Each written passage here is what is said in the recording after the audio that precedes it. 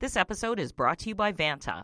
Vanta's trust management platform helps you quickly assess risk, streamline security reviews, and automate compliance for SOC 2, ISO 27001, and more.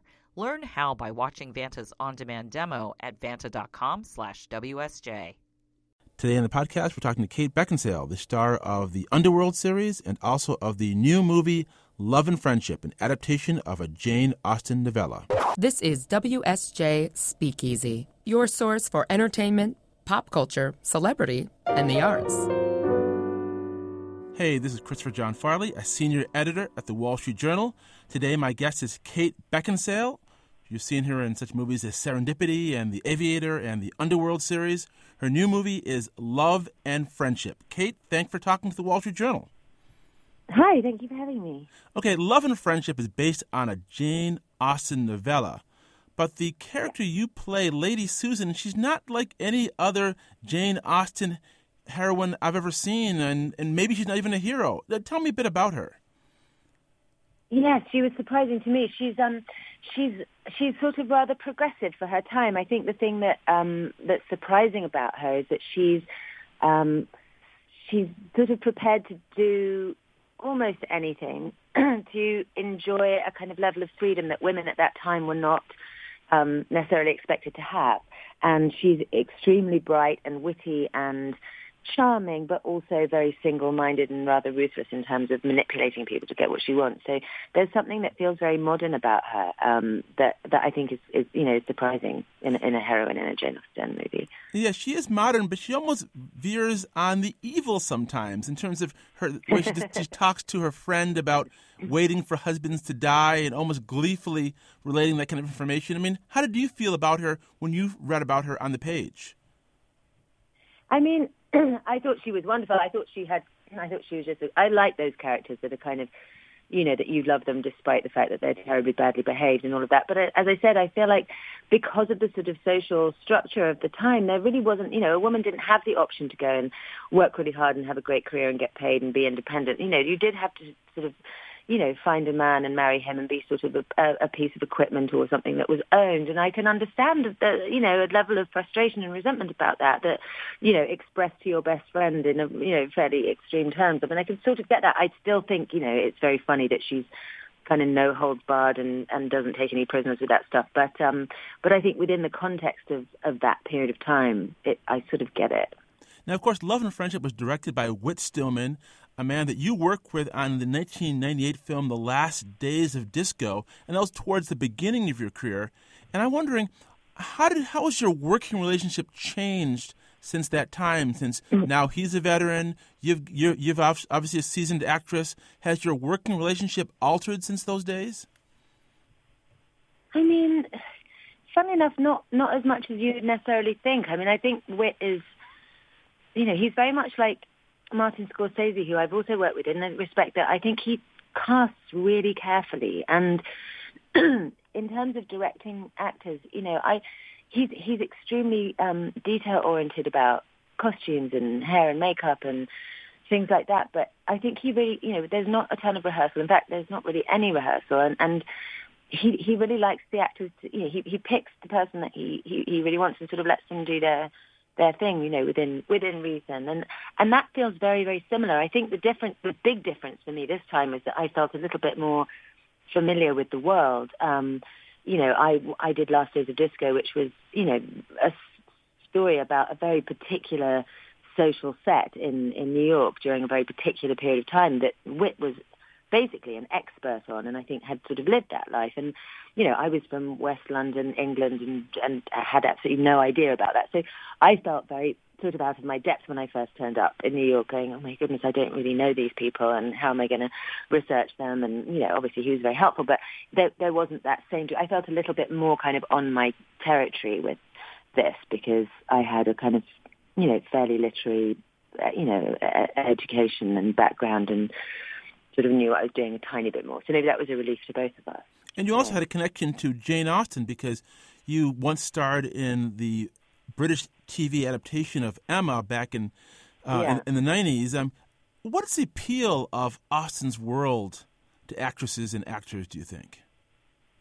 I mean, I think, very broadly, it's because, what we all like the best is really, really good writing and really good story and good characters. And, she has these very, very well-drawn characters, usually excellent tight plots and a very particular kind of social observation and sense of humor that's very sophisticated and dry and character-based. And, I think that's largely what it is. And that's a very good fit for Whit, who is, also got this extremely kind of sophisticated sense of humor and very kind of elegant person.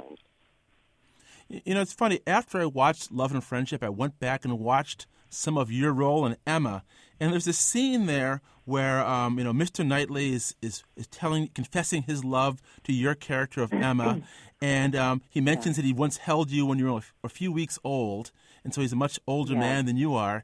And it's funny, you sort of flipped things for this new production of Love and Friendship, where this time you're having love affairs with much younger men. Yeah. Well, I said she's progressive. She's ahead of her time. Also, I think she probably feels they're a little bit more easy to control. Also, he's from quite a wealthy family, so she's kind of eyeing him up as a candidate to be a husband. Well, we're going to pause right now and come right back with a little bit more from Kate Beckinsale. I'm Veronica Dagger. Do you want to know how the rich invest, spend, and protect their money? Then listen to the Watching Your Wealth podcast. For more information, check us out at WSJ.com/podcasts and find us on iTunes, Stitcher, and now Spotify. WSJ Podcasts. Listen ambitiously. Now, WSJ Speakeasy. Your source for entertainment, pop culture, celebrity, and the arts. Hey, this is Christopher John Farley, a senior editor at the Wall Street Journal. We're talking to actress Kate Beckinsale, who's the star of a new film, Love and Friendship. Now, Kate, I saw you on a talk show recently, and you said something that I found fascinating. You mentioned that they're talking a bit about the costumes you have to wear in Jane Austen productions like the one you're in, Love and Friendship, and you suggested that maybe women have become the corset. Can you expand on that and what you meant?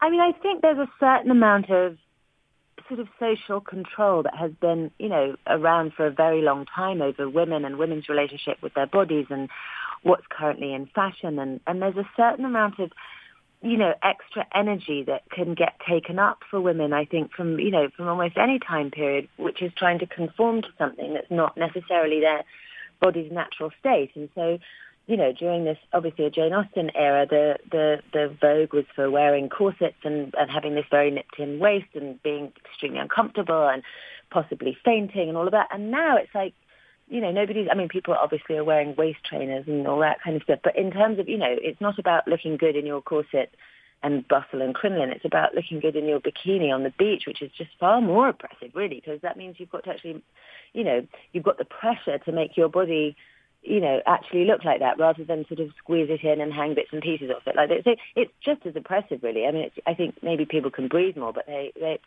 think the feeling of a kind of pressure to conform to an ideal is very, very similar, and I think that's a huge shame. And actually, historically, every time it seems that strides are made in the women's movement, whether it's getting the vote or closing the pay gap or, abortion, whatever it is, it seems like the ideal becomes even more extreme, which is distracting, I think, for women in general, and kind of throws us off our game a bit.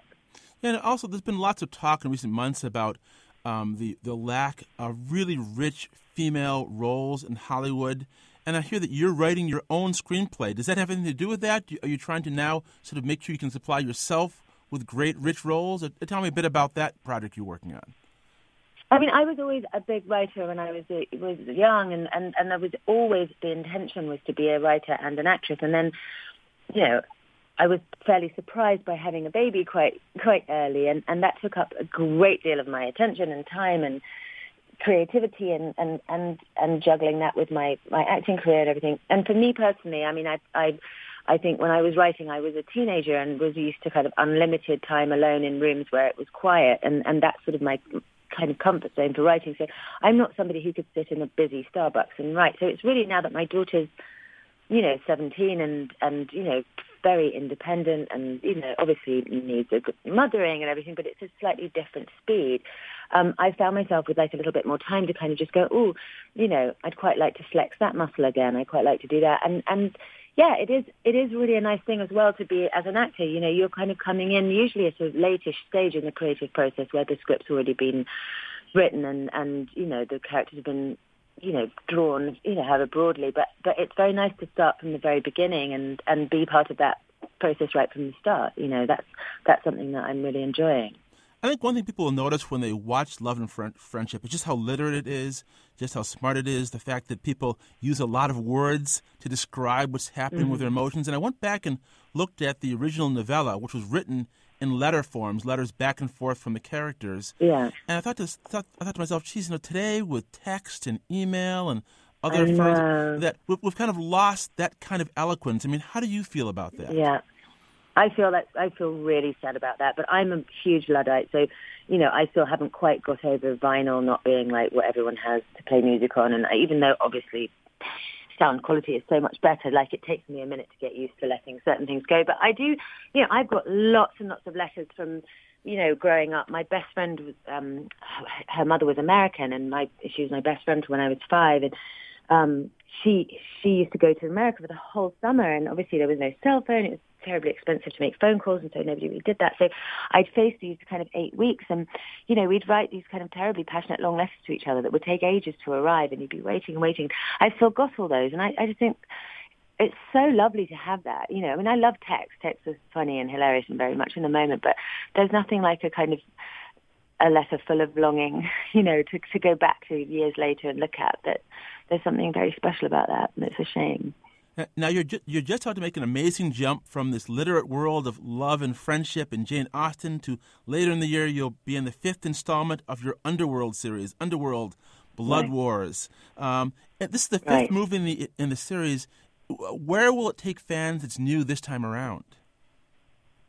Yeah, there's quite a lot of new stuff going on. There's quite a few new characters. There's, my character, Celine, has a lot of crazy stuff happening to her and goes through all sorts of kind of evolutions. And, I think that's the thing is that, obviously when I'm not used to playing the same part over and over and it's not necessarily kind of high on my list. What you want to do is kind of do as many different things as possible. But, with Underworld, I'm very fond of the fact that, there's this, rather enduring, female badass that I've been one of the few women gets lucky to keep doing that. And the only point is that what is there that's kind of new to bring to it each time is, because there has to be a point to that. So there is quite a lot going on in this one that's different. So that was why I agreed to do it. Now back to Love and Friendship, and I was wondering when I was watching the movie, a lot of even Jane Austen fans might not be familiar with the material that it's based on a novella that she didn't publish during her lifetime. Now that you've done the film, and I'm sure you flipped through the novella, why do you think she never did get this book out while she was alive? What's your speculation on that? I mean, I think there's probably a bunch of very famous authors, juvenilia, that they sort of put in a drawer and don't think about. I don't know. I think it may be fanciful, and I'm certainly not able to speak for Jane Austen. But to me, the frustrations that she must have felt as a young woman in this particular time period and environment, and a bright woman and intellect that was, really kind of serious intellect, that the opportunities were so limited for her that there's part of me that feels like, I don't know, is Lady Susan her kind of, roar against that? Is it her kind of shadow self of, the kind of fantasy of bucking the system and having your cake and eating it and not caring about, this society structure and being so much more dispassionate about what people think of you and playing the system? Is that a woman who's 20 years old who's just starting to navigate, what it's actually like to be a woman? Is that what Lady Susan was for her? I don't know. I like to think it is, but obviously I'm no authority on it, but that's what it feels like to me. Well, the movie is Love and Friendship, directed by Whit Stillman, starring Kate Beckinsale. Kate, thanks a lot for talking to the Wall Street Journal. Thank you for having me. Pleasure. WSJ Podcasts. Listen ambitiously. This episode is brought to you by Charles Schwab. Decisions made in Washington can affect your portfolio every day. But what policy changes should investors be watching? Washington Wise is an original podcast for investors from Charles Schwab that unpacks the stories making news in Washington and how they may affect your finances and portfolio. Listen at schwab.com/WashingtonWise.